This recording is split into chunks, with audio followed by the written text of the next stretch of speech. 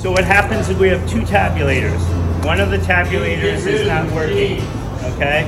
So no one's trying to deceive anybody. Of course not. Not on election day. That would never happen, right? No, that would never happen. Well, good morning, Maricopa County. Well, I don't know why I came here tonight. That's why. I got the feeling that something ain't right. Not on election day. I'm so scared in case I fall off my chair. And I'm wondering how I'll get down the stairs. Clowns to the left of me, jokers to the right. Here I am, stuck in the middle with you. I am from Pacifica Radio in Los Angeles. This is the BradCast. That's heard on KPFK 90.7 FM in LA. Also in California in Red Bluff and Redding on KFOI, Round Mountains KKRN, and Eureka's KGOE.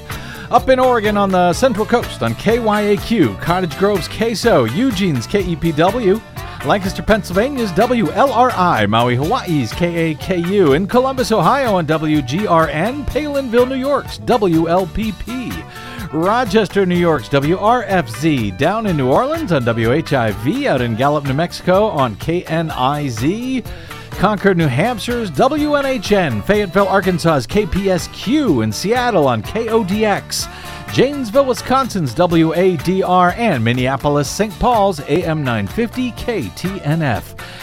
And yes, we stream coast to coast and around the globe every day on the internets, even on election days on the Progressive Voices channel, Netroots Radio, Radio for Humans, NicoleSandler.com, Radio Free Brooklyn, Workforce Rising, No Lies Radio, Verdant Square Radio, and Detour Talk, blanketing planet Earth 5 days a week. I'm Brad Friedman, your friendly investigative blogger, journalist, troublemaker, muckraker, and all-around swell fellow, says me from bradblog.com.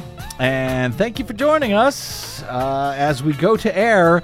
It is finally, yes, Election Day in these United States, Desi Doyen. I know. Feels like it took forever to get here. Yes. And now we are here. And it may take forever for it to end, Yes. but we'll get to that in a little bit. By the way, I did some math. I think this is the 10th general election that I have covered since beginning bradblog.com back in the early 2000s. Anyway, hey, here in Los Angeles, indeed across much of Southern California, we're sort of being slammed, surprisingly enough, by a pretty huge winter storm on Election Day. Also, in and around the Bay Area near San Francisco, they appear to be having similar downpours.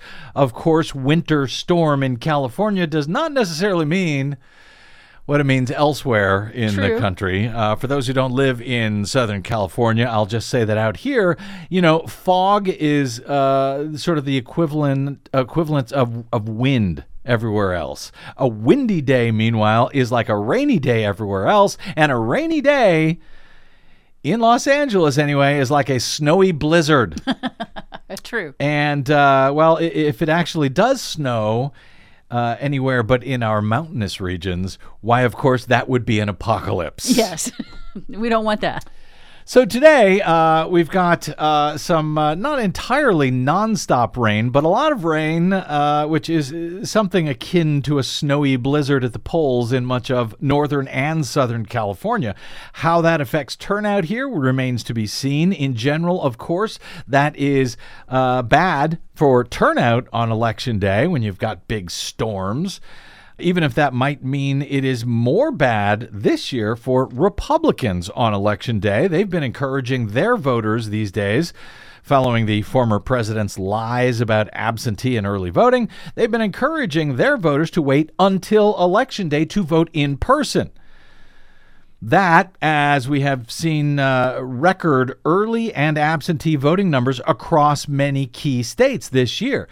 The weather looks nice at a glance in most of the country today, other than out here in California and, well, sort of down in Florida, where a late-season tropical storm looks like it's going to become a hurricane and slam Florida over the next 48 hours or so. Not sure what effect that may have had on Election Day voters.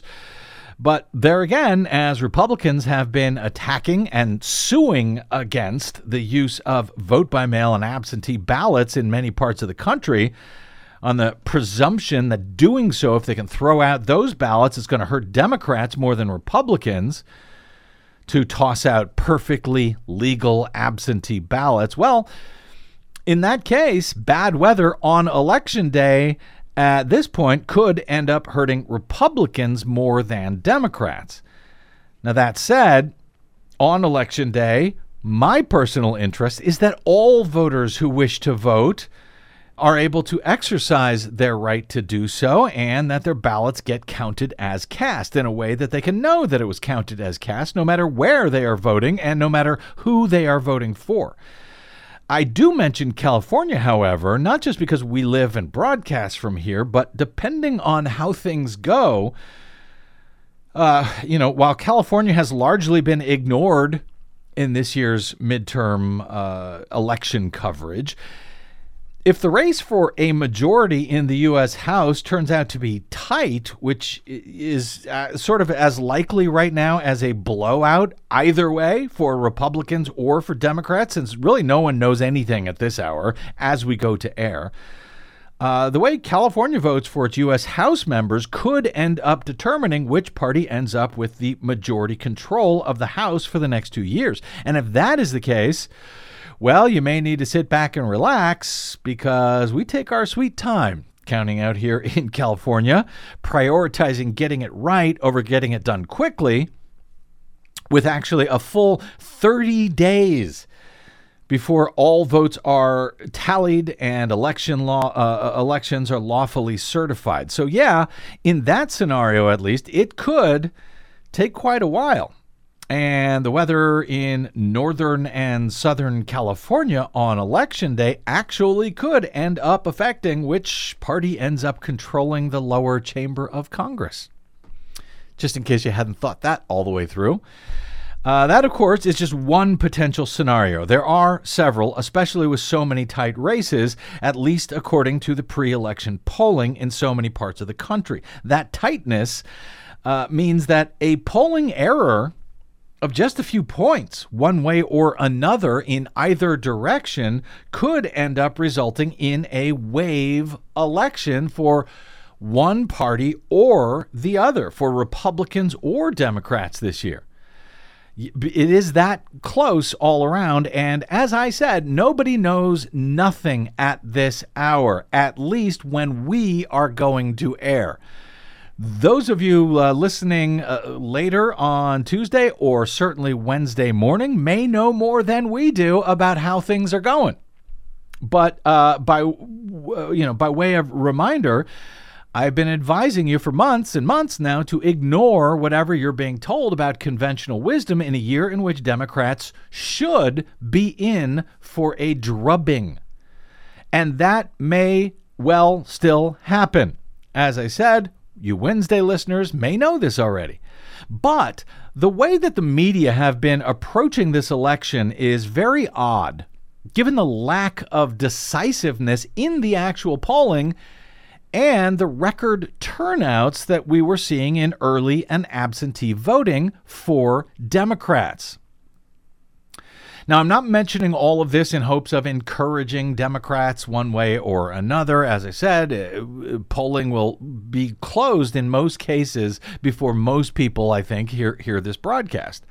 I'm mentioning it for another reason, which I will get to in a moment. But longtime media critic James Fallows on Twitter yesterday posted 2 New York Times front pages.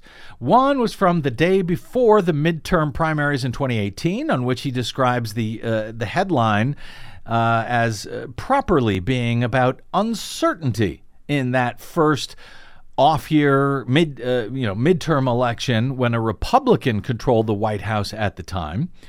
Even though, as you will recall, there was a huge amount of energy from Democrats in response in 2018 in that midterm election against a very unpopular Donald Trump after his first 2 years in office. So Fallows shows these 2 front pages from the New York Times, one from before the 2018, the night before the 2018 midterms, which he says, now this is interesting. And then the actual front page reads the headline, Edge in polls might not tip House scales. Outcome hinges on a handful of toss-ups. That's what the Times front page carefully cautioned on the eve of the midterms in 2018. Now, as it happened, Fallows notes, the Democrats ended up picking up 41 seats in the U.S. House that year, despite the note of caution from the New York Times about what could possibly happen. And then there's the front page from Monday of this week, the day before this week's midterm elections, about which Fallows notes, quote, lead story and analysis are about doom for Democrats before this year's midterm elections, with headlines and stories like this, quote, Biden faces polarized U.S. as vote nears, on trail with party's outlook bleak. Well, that sounds bad, not uncertain at all. The analysis reads, Mr. Biden has been spreading the faith across the country in recent days, undaunted by the polls and prognosticators forecasting a devastating defeat for his party in Tuesday's midterm elections. It's not a faith shared by everyone, not even among fellow Democrats, not even among his own advisors and allies, some of whom view the coming days with dread. History has rarely favored first-term presidents in midterm elections. Another headline on Monday's New York Times front page reads, quote, GOP shows optimism as Democrats brace for losses. So that's quite different from what we saw in 2018 on the front page.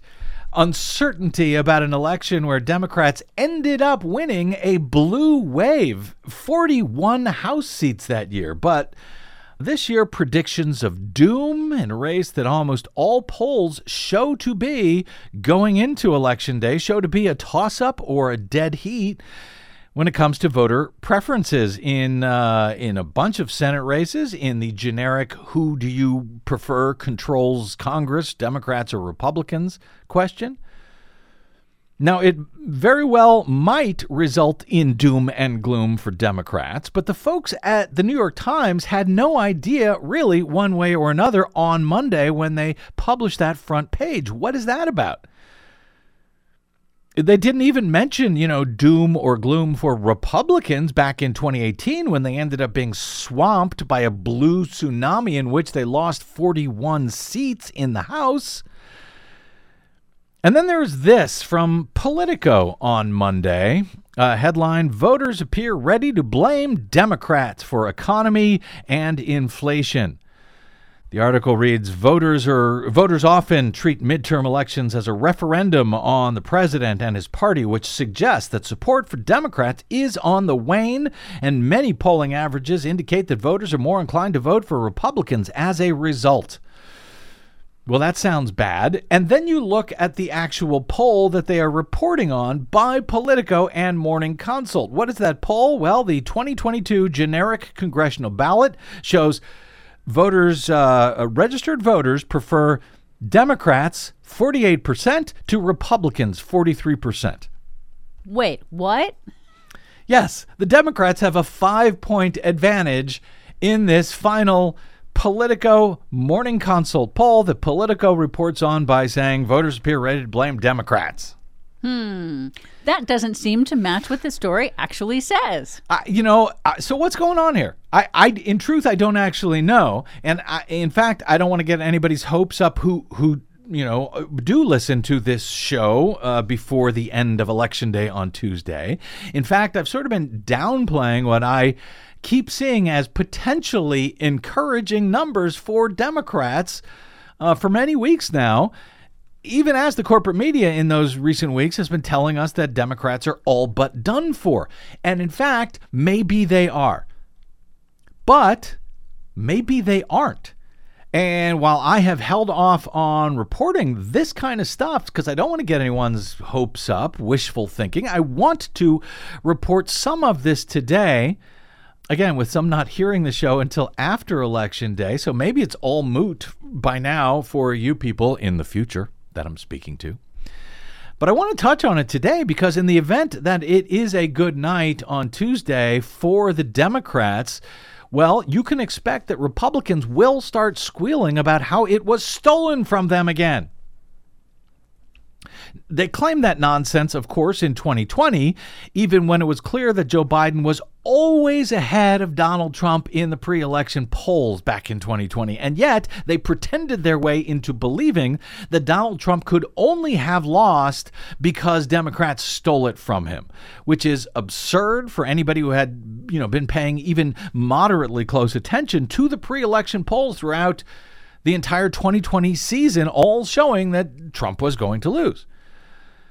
So now I want to share some of the numbers with you today, like I have, like this morning console poll, in the event that Dems end up having a strong night, by way of letting you know that no, everyone was not predicting a GOP blowout of Democrats. Because I promise you that races that Republicans lose will be called out by them as fraudulent, and many will cite, polling to back them up and the belief that there's no way a Republican could have lost, not this year, when everyone said that Democrats were going to lose, so it must have been stolen with fraud.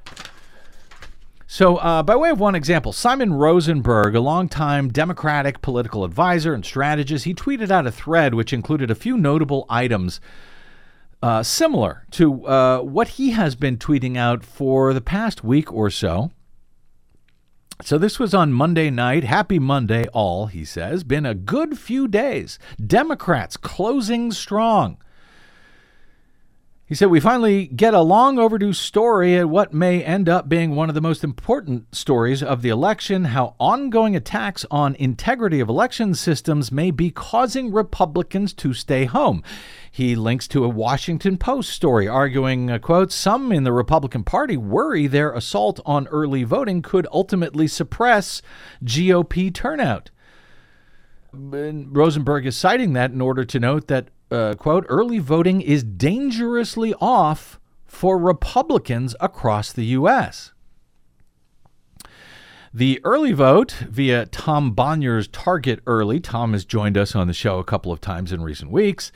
The early vote, with 2 days of voting to go, this was as of Sunday, reveals Democrats' turnout is up 8 to 10% from 2018.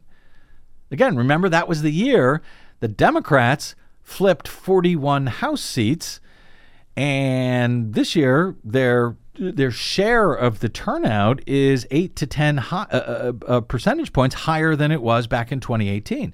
Democrats' lead in the early vote share in early voting was 50 to 39 over Republicans, giving them, in theory, a 4.3 million vote firewall as of this past Sunday night prior to Election Day on Tuesday.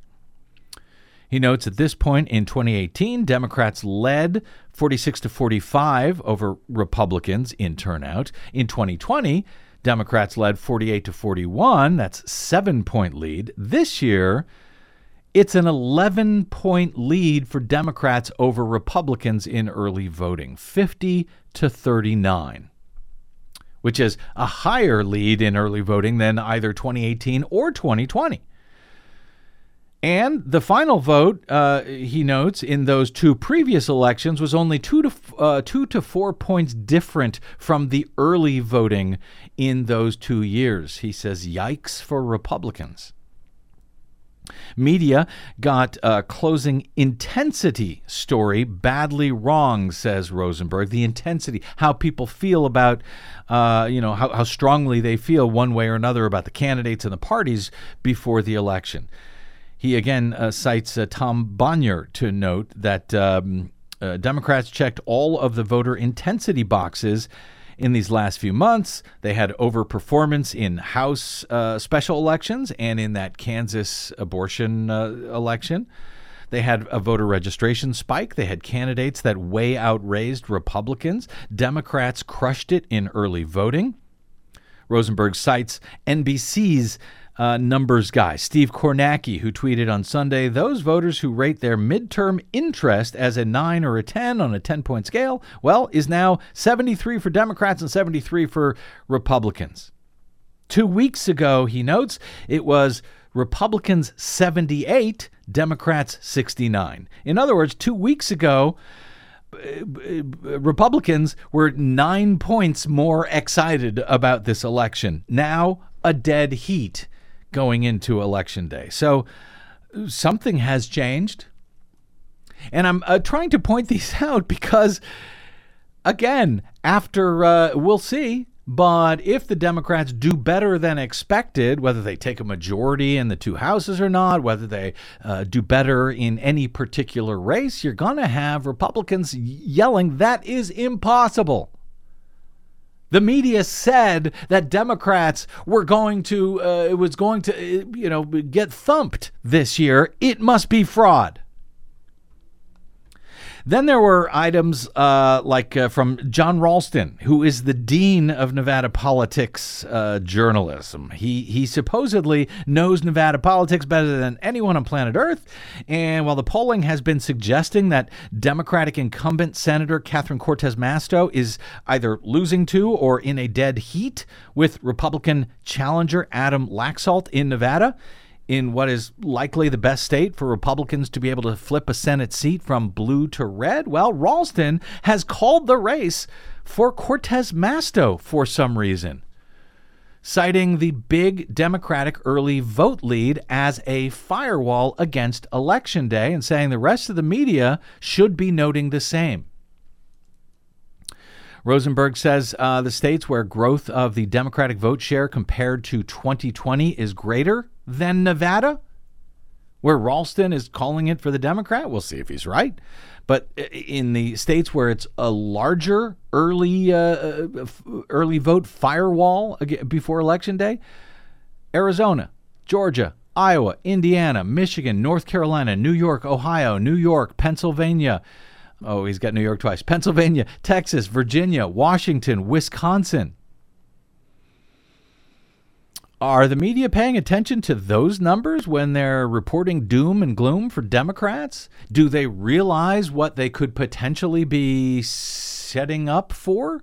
Yeah, it sounds like they are setting up a very dangerous playing field when they refuse to report on the uncertainty of these pre-election polls that give a totally different view. And also not just the polls, but the surge in registrations, the surge in early voting. All of that data together is creating, I think, a dangerous narrative that Republicans won't be able to accept if it doesn't go their way. That despite, in some cases, their own polling. Like Politico saying it doesn't look good for Democrats. They're leading by 5 points in the generic congressional poll. What? So we see this in all of these nonpartisan polls, which have, Democrats actually up over Republicans in the generic polling at the end of the early voting process. The final NBC poll shows generic ballot likely voters, Democrats 48, Republicans 47. So Rosenberg's got much more on this. He even quotes from Republican strategist Dick Morris. Remember him? He's still alive. He's writing over at Newsmax saying Republicans, you would have thought, would have learned their lessons from 2020, but now in 2022, early data and polling is showing the same damn thing happening, says Dick Morris. My point is not to get anyone's hopes up. In fact, as noted, many are, likely listening to me in the future on Wednesday morning and already know how at least some of this turned out. There may, in fact, have been that red wave that so many Republicans seemed so confident in, and that corporate media wags were repeating all weekend long and for several weeks before that. In which case, one needs to ask, given how close it was on the eve of the election, did the corporate media have a hand in swinging the vote to Republicans by helping to depress the Democratic turnout with that kind of reporting, at least on Election Day?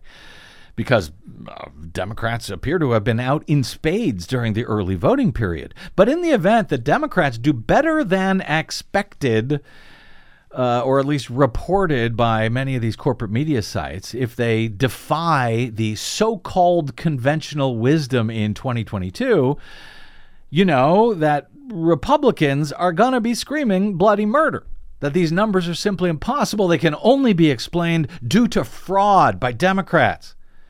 whether or not they have any such evidence to support those kind of claims. So, no. There was, in fact, plenty of evidence heading into Election Day that Democrats could do better than the bulk of the super geniuses in the corporate media and pretty much all of the Republican Party have been claiming. In addition to potentially suppressing the vote with their negative Nelly reportage on where did the Democrats go wrong?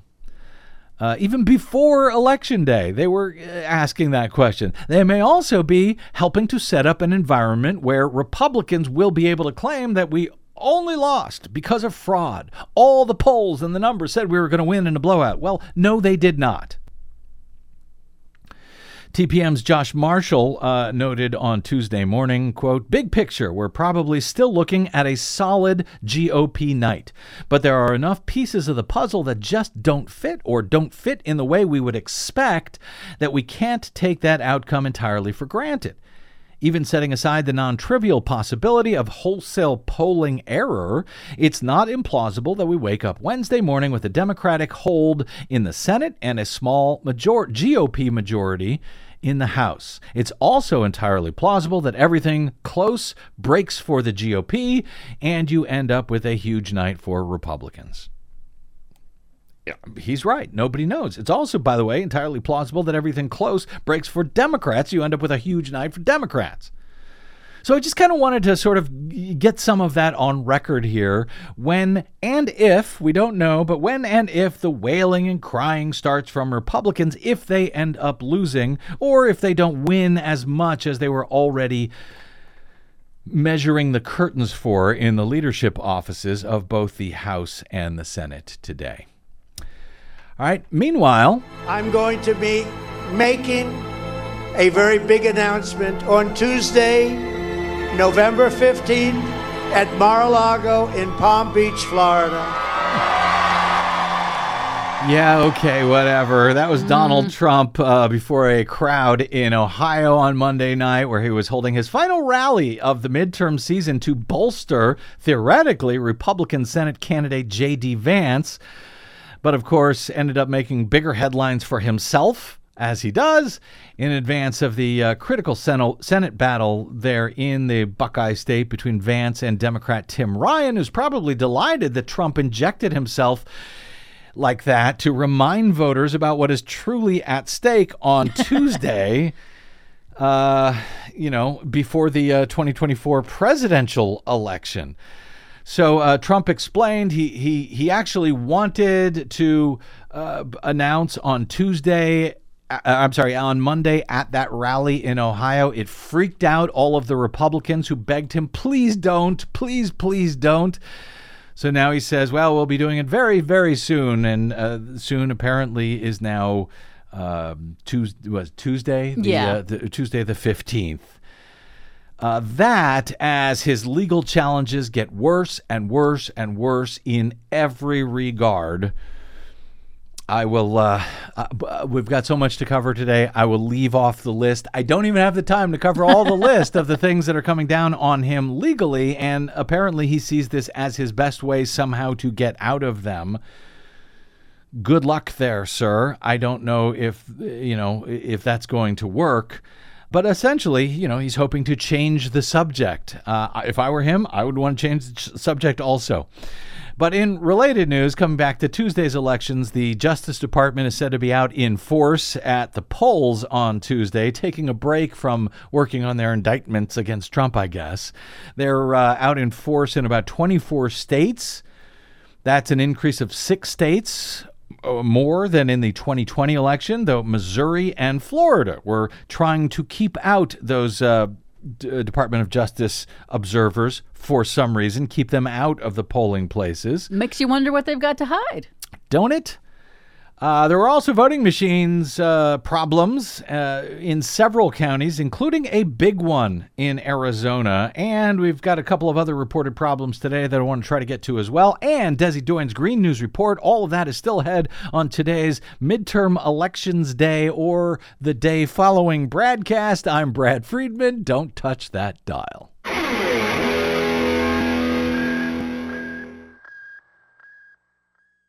Hey, this is Brad. Here at the BradCast and BradBlog.com, we fight for election integrity all year around, like no other media outlet in the nation. But of course, we need your help to do it. Please stop by BradBlog.com/donate to make an automated monthly pledge of any amount you like, or even just a one-time only contribution to help us remain on your public airwaves and completely independent. The fight for voting rights, civil rights, and to save our planet continues. Please help us continue that fight independently over your public airwaves by stopping by bradblog.com/donate right now. Go ahead, do it right now. From Desi Doyen and myself, thank you.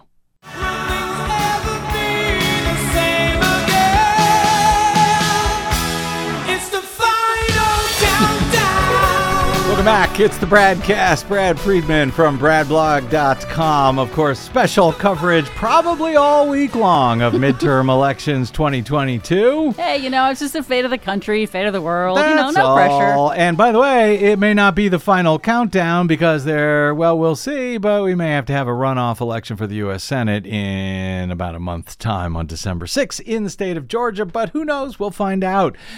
We're not there yet, at least not as we go to air. On Tuesday, voting machines throughout Mercer County, New Jersey were facing what the New Jersey Globe described as technical difficulties on Tuesday morning when the polls opened. No voters were turned away because luckily, Mercer County, New Jersey is the only one in the Garden State that actually offers voters hand-marked paper ballots at the polling place.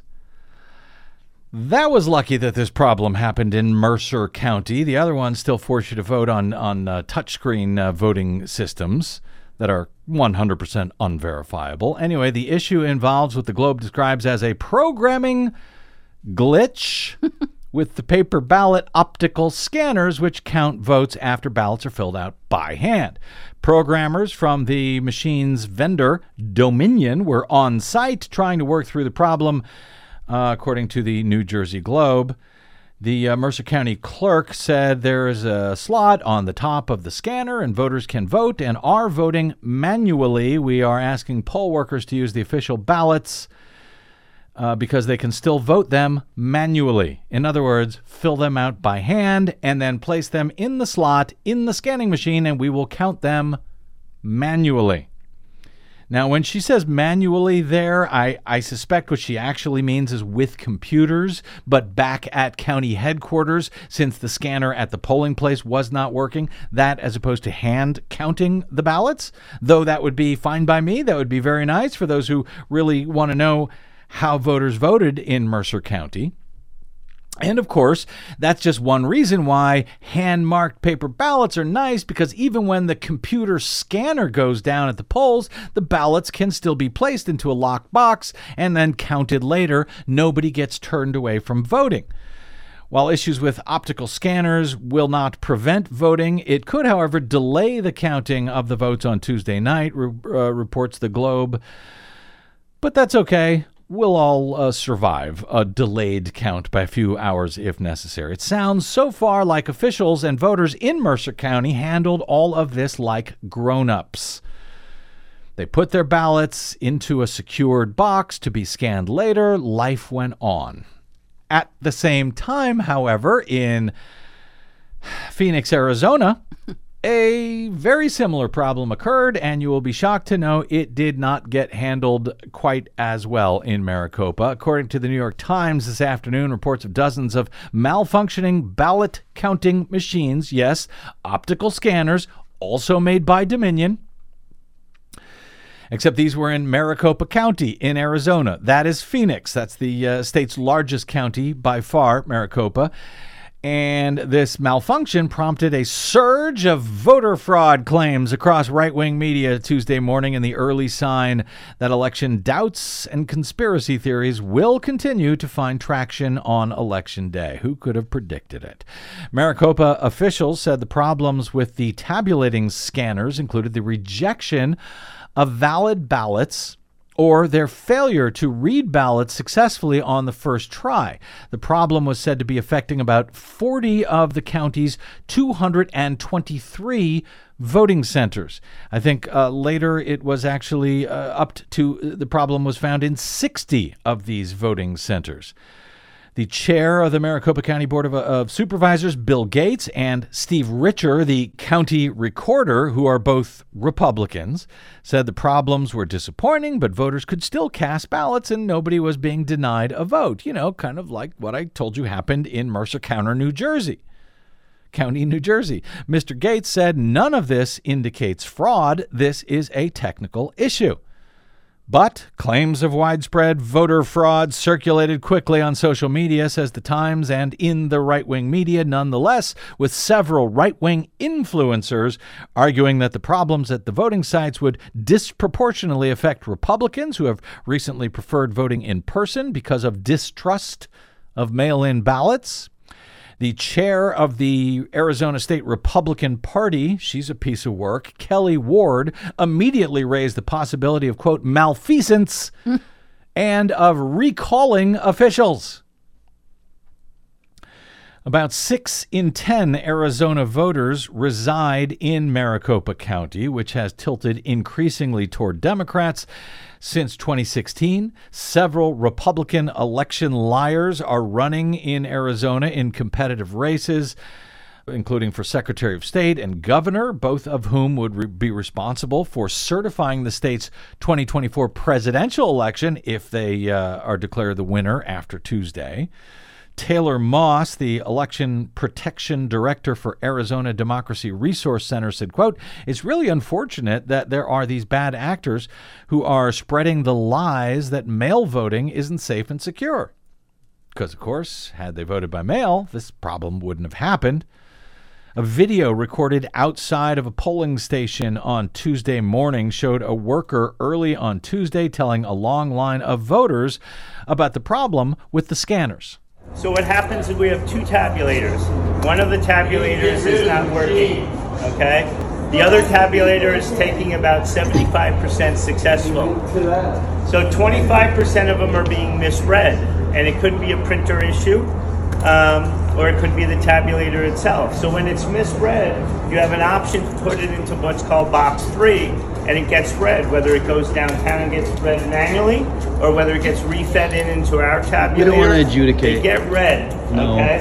So no one's trying to deceive anyone. Of course not. Not on election day. That would never happen, right? No, that would never happen. So, did you hear the part about the guy? That guy who says, "Oh, we don't want to adjudicate."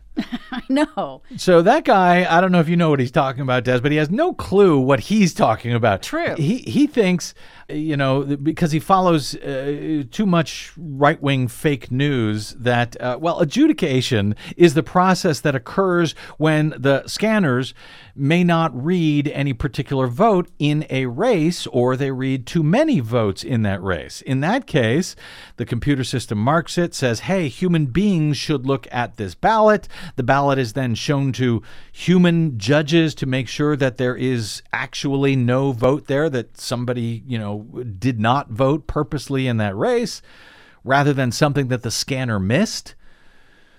But the wingnuts since 2020 have decided that the adjudication process is used to change votes somehow, even though it doesn't change the actual paper ballot in any way, and hopefully it assures that votes the computer missed actually get counted.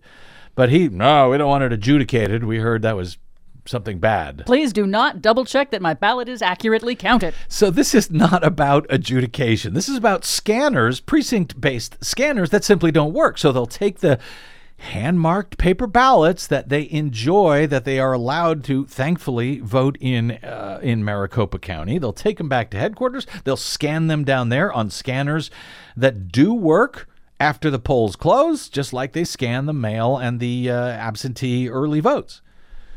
Now, the video that you heard there was posted by a guy named Tyler Bowyer. He's the chief operating officer for Turning Point USA, which is a right-wing group. That video was viewed by more than 1.7 million people. By the time that the New York Times wrote about it on Tuesday, Congresswoman Marjorie Taylor Greene of Georgia, a Republican, she rang in. She shared the video on her official Twitter account, and she called for elections to use, quote, paper ballots only. But, of course, they already do use paper ballots only in Maricopa.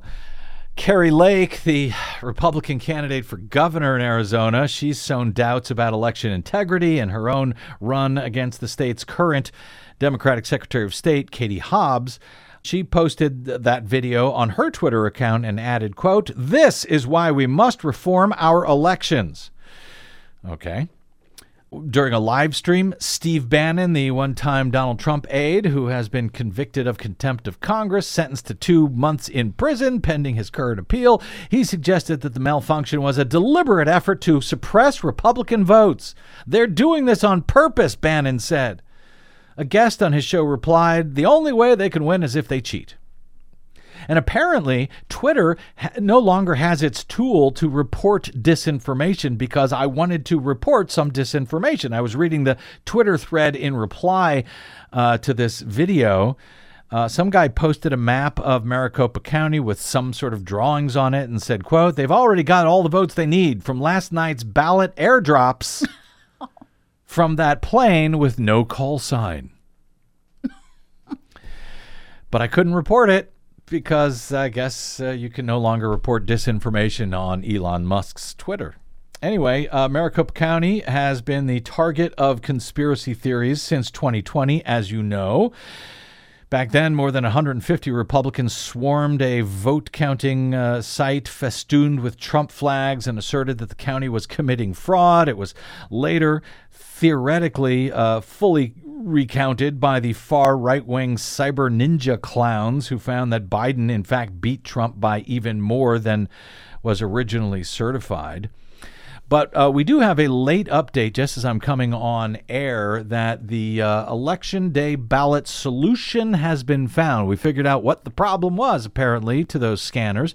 Apparently, the printers had printed, there are certain marks that go around the ballot that tell the scanner, they're called timing marks, that instruct the scanner as far as where the ballot is as it feeds through that scanner. Well, apparently the timer marks were printed a little bit too lightly on these ballots, so the scanners were not able to read these ballots. And apparently they have since adjusted the scanners to be able to read slightly lighter printing on those ballots. So theoretically, the problem solved. Jen Fifield of the Arizona Republic reports that the solution has worked at 17 locations. Actually, she shares an announcement from the Maricopa Elections Department saying the solution has worked at 17 locations, and technicians are deploying throughout the county to resolve the issue before the end of day rush. But, you just compare and contrast the almost exact same problem that happened in Mercer County, New Jersey, and the one that happened in Maricopa. The scanners failed. Scanners made by the same company, Dominion. In New Jersey, they were adults. They voted their vote. They put it in the box, and those will be counted later. In Arizona, it's a national conspiracy already. Now, Maricopa election officials have worked in the years since 2020 to dispel concerns about these sorts of issues, but they have, weathered a bruising primary season that brought up all of these conspiracy theories again. As Reuters reported on Sunday, election workers in Arizona's most fiercely contested county, that would be Maricopa, faced more than 100 violent threats and intimidating communications in the run-up to Tuesday's midterms.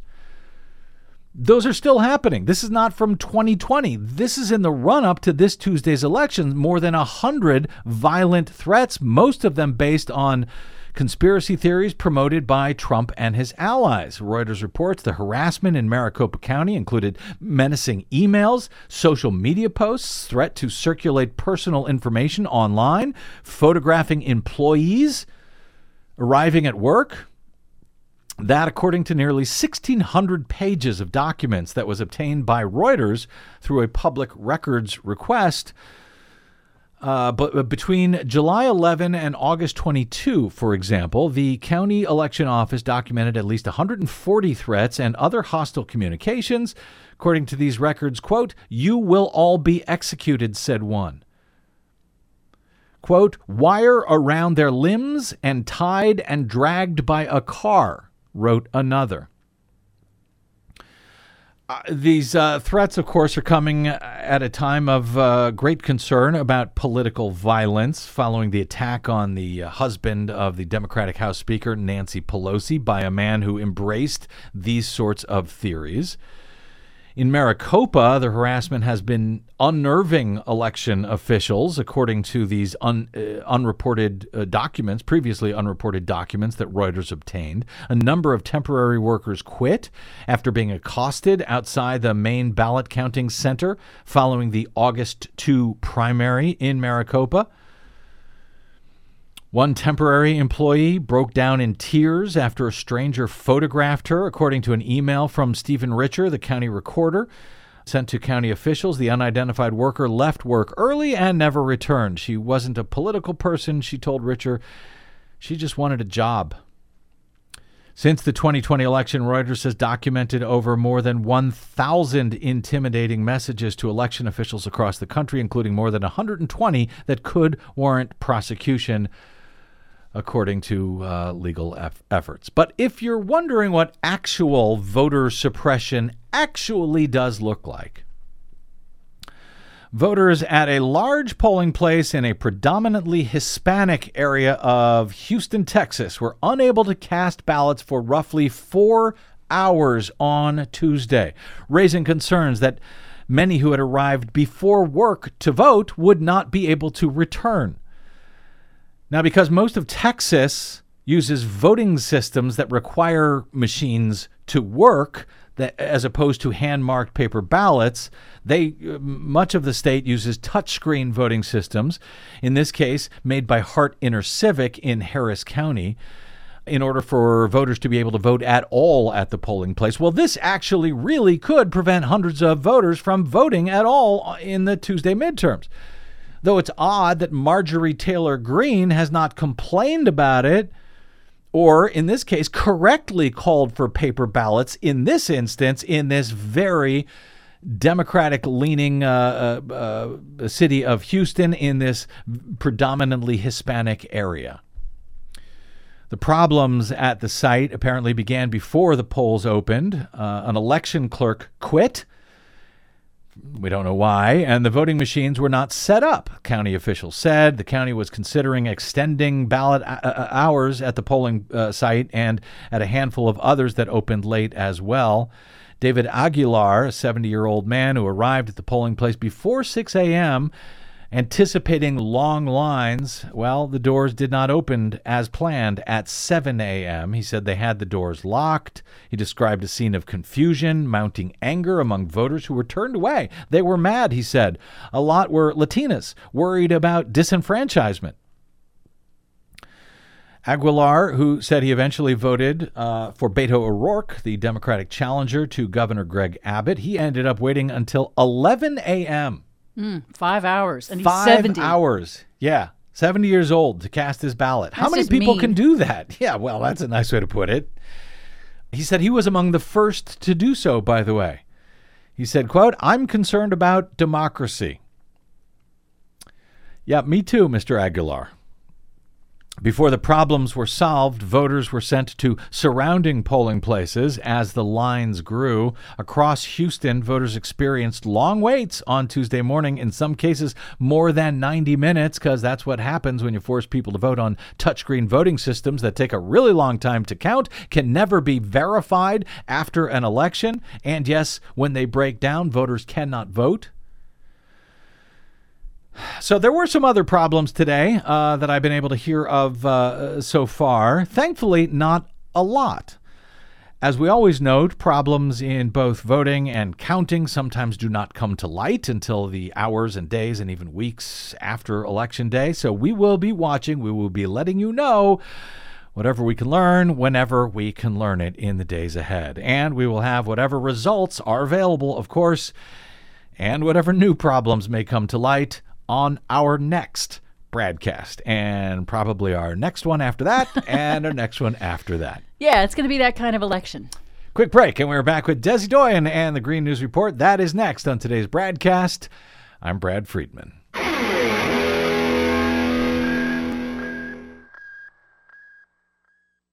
The BradCast and the Green News Report are 100% independent, 100% listener-supported. But we can't do it alone. We need you. Please help us bring real facts to listeners at independent stations around the nation. Please drop by bradblog.com/donate. That's bradblog.com/donate. And thanks.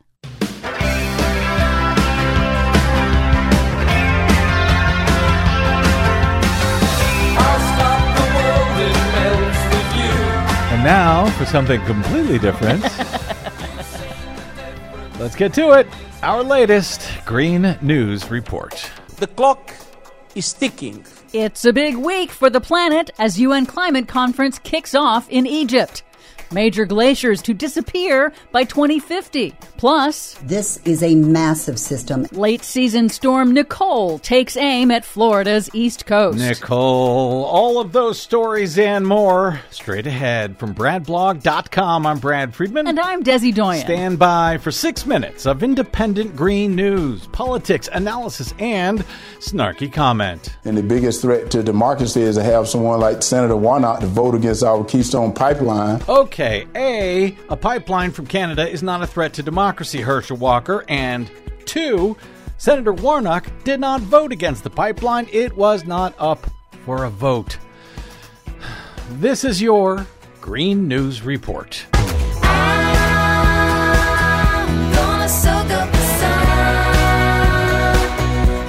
Okay, Desi Doyen, as we go to air, a big day, Election Day. And I'm sure it has nothing at all to do with the climate, correct? It has everything to do with the climate. But first, as we go to air, the east coast of Florida is under a new state of emergency as a rare November storm, Nicole, heads its way. It's forecast to deluge the state when it makes landfall as a hurricane later this week, even as residents are still trying to recover from deadly Hurricane Ian in September. Nicole. It is a big week for the planet. Americans are voting in the critical 2022 midterm elections, an inflection point for the nation and the planet that will decide whether the U.S. acts with speed and scope to curb the climate crisis and remain competitive in the global clean energy revolution or doesn't. Okay, but no matter what happens in the midterms, that $400 billion that the Democrats voted to go towards mitigating climate change, that stays, right? Right, unless Republicans find some way to dismantle it. Mm-hmm.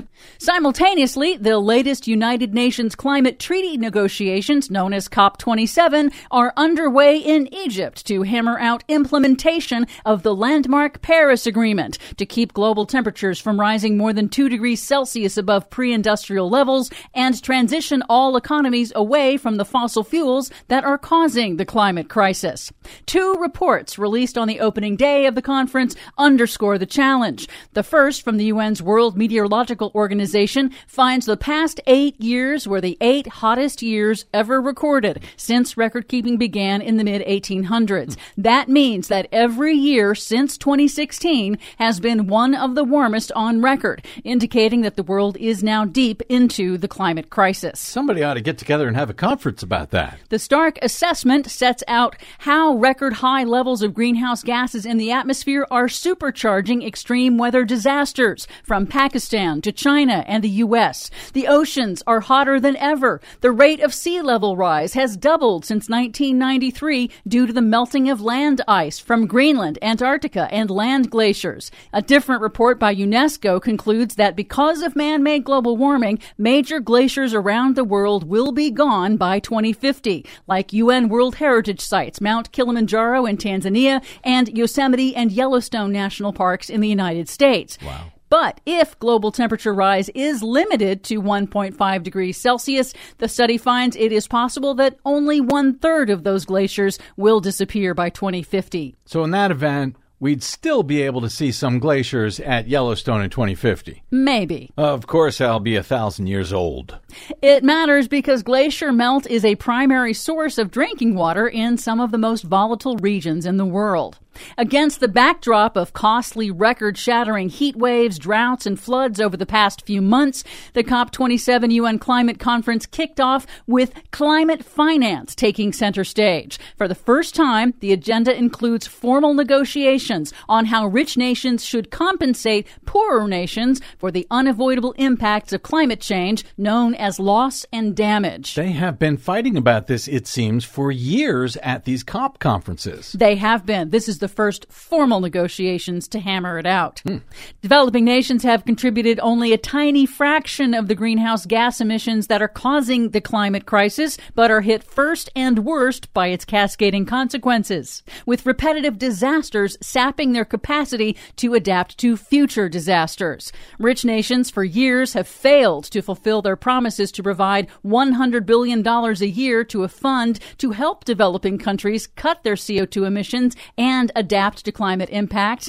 On Monday, UN Secretary General Antonio Guterres cited the mounting toll of weather disasters in urging countries to move quickly to implementation. We are in the fight of our lives, and we are losing. Greenhouse gas emissions keep growing. Global temperatures keep rising. And our planet is fast approaching tipping points that will make climate chaos irreversible. We are on a highway to climate hell with our foot still on the accelerator.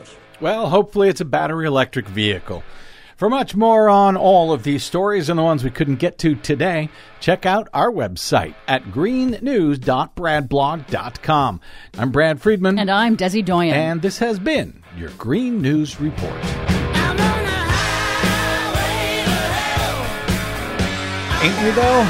Yep. Thank you very much, Desi Doyen. By the way, that Nicole, that storm, is now a tropical storm, and the AccuWeather says that it could become a hurricane and make landfall by Thursday morning. Buckle up, Florida. Buckle up, Florida. Buckle up, our friend Nicole.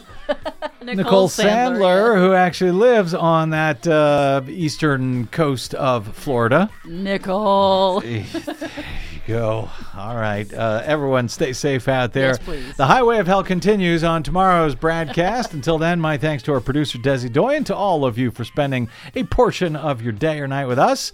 If you missed any portion of today's program or any other, you can download them all for free, no paywall, at bradblog.com anytime. That is made possible by those of you who have supported us for so many years, helping us stay on your public airwaves. Hit the donate button or just go straight to bradblog.com/donate.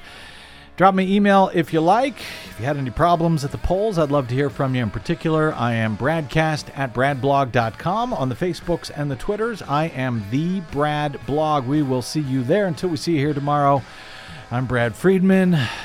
Good luck, world.